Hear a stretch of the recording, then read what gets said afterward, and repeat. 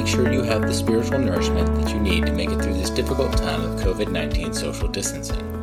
Today's topic, there is no shortcut to discipleship. Our passage today is Matthew 16, verses 13 through 27. Let's go to the scriptures. Now when Jesus came into the district of Caesarea Philippi, he asked his disciples, "Who do people say that the Son of Man is?" And they said, "Some say John the Baptist, others say Elijah, and others Jeremiah or one of the prophets." He said to them, "But who do you say that I am?" Simon Peter replied, "You are the Christ, the Son of the living God."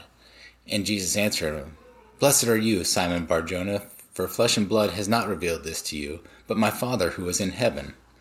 Verse 20, Then he strictly charged the disciples to tell no one that he was the Christ. From that time Jesus began to show his disciples that he must go on to Jerusalem and suffer many things from the elders and chief priests and scribes, and be killed, and on the third day be raised. And Peter took him aside and began to rebuke him, saying, "Far be it from you, Lord, this shall never happen to you." But he turned and said to Peter, "Get behind me, Satan. You are a hindrance to me, for you are not setting your mind on the things of God, but on the things of man." Then Jesus told his disciples, "If anyone would come after me, let him deny himself, take up his cross, and follow me. For whoever would save his life will lose it, but whoever loses his life for my sake will find it. For what shall it profit a man if he gains the whole world but forfeits his soul? Or what shall a man give in return for his soul? For the Son of Man is going to come with angels, and the glory of the Father, then will repay each person according to what he has done." We just read that Peter was the first to proclaim Jesus as the Messiah. Then Jesus proceeds to outline God's eternal plan for the Messiah, including suffering, rejection, death, and resurrection. Peter immediately rebukes him, saying, "It shall never happen to you." Jesus then rebukes Peter, saying, "Get behind me, Satan." If those words sound familiar, you will also read them in Matthew 4, verse 10, during the temptation of Christ. Satan offered Jesus all the kingdoms of the world without going through the cross, if Jesus would only worship him, to which he replied, "Get behind me, Satan. It is written, you shall worship the Lord your God, and him alone shall you serve." Similarly, Peter wanted Jesus to establish his throne now, without going through the cross. At this point, he didn't see the necessity of the cross to deal with the problem of sin. His mind was set on things of men, not of God. There are no shortcuts. People in general like shortcuts. If this weren't so, there wouldn't be get-rich-quick schemes, diet pills, athletes using steroids, or any one of the life hacks now circulating on the internet.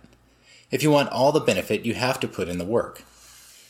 I am writing this on Monday, the day of the Boston Marathon is supposed to be run, but it was postponed this year. As a runner, I know each of those athletes have logged many hours training and met a time standard in a qualifying marathon to even be eligible to run the prestigious race. People try to cheat the system to get in, but they get caught and they are banned from participating in the future. Even those who are qualified by the rules and they paid the entry fee will not get the finisher's medal until they run the race. There are no shortcuts. Right after the temptation, Jesus called the disciples, including Peter, with the words, "Follow me." Without hesitation, they drop their nets and follow the Lord. Disciples are those who submit to discipline or training. First-century Jewish disciples would follow a rabbi, study his teaching, and do as he said so that they may experience spiritual growth.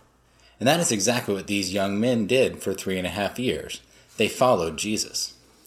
After rebuking Peter, Jesus tells the disciples, "If anyone comes after me, let him deny themselves, take up their cross, and follow me." There it is again. Follow me. Jesus is the rightful king. He could only establish his kingdom and include sinful men by way of the cross. Sin had to be dealt with. There are no shortcuts. Peter's road of following Christ would include a heartbreaking denial and a threefold restoration. He would then be a leader in the early church. He is thought to be the information source for the Gospel of Mark, and he also wrote 1st and 2nd Peter. Following Jesus would cause him to face persecution, and according to church tradition, eventually crucifixion. Peter found no shortcuts to discipleship. The sacrifice of Christ has justified us or made us perfect in God's sight. One day we will be glorified without sin in his presence. But in the meantime, he has a plan to conform us to his image. It involves denying ourselves, taking up our cross, and following Him. The question for believers is, will we choose to be disciples? Will we submit to the discipleship plan that God has for us? Will we follow Jesus, listen to His teaching, and do what He says? Even though we're saved, this will more than likely involve difficult and trying times. The Bible tells us in this world we're going to have trouble, but He leaves us His peace. It reminds us that He works all things according to the purpose of His will. It tells us His will is our sanctification. He will use these difficulties to shape us into the men and women He has called us to be. Denying ourselves means giving up first place when it comes to comfort, time, or money. It means being the first to offer forgiveness. It also means choosing the higher road even though it may be tougher and not seem quite fair. I know this seems impossible. Hebrews 12:1-2 gives us the how.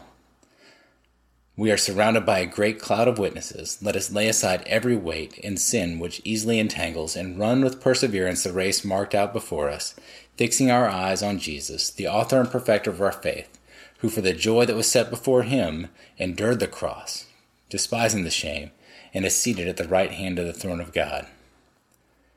In our trials, we can find joy in denying ourselves, picking up our cross, as we look to and follow Him. There is no shortcut to discipleship. Let's go to prayer. Father, we want to thank You for the forgiveness we have in Christ. We know we are a work in progress. We're going to ask that the Holy Spirit would finish the good work that He started in us at salvation. Let us fix our eyes on You as we pick up our cross, deny ourselves, and follow You. In Jesus' name, amen. Join us here Monday through Friday for more devotions from the Bible Fellowship Church pastoral staff and on Sundays for our online services. Go to our website, www.bfcsebring.com, for more resources, and you can follow us on YouTube and Facebook at BFC Family for service updates and other helpful articles. Have a great day.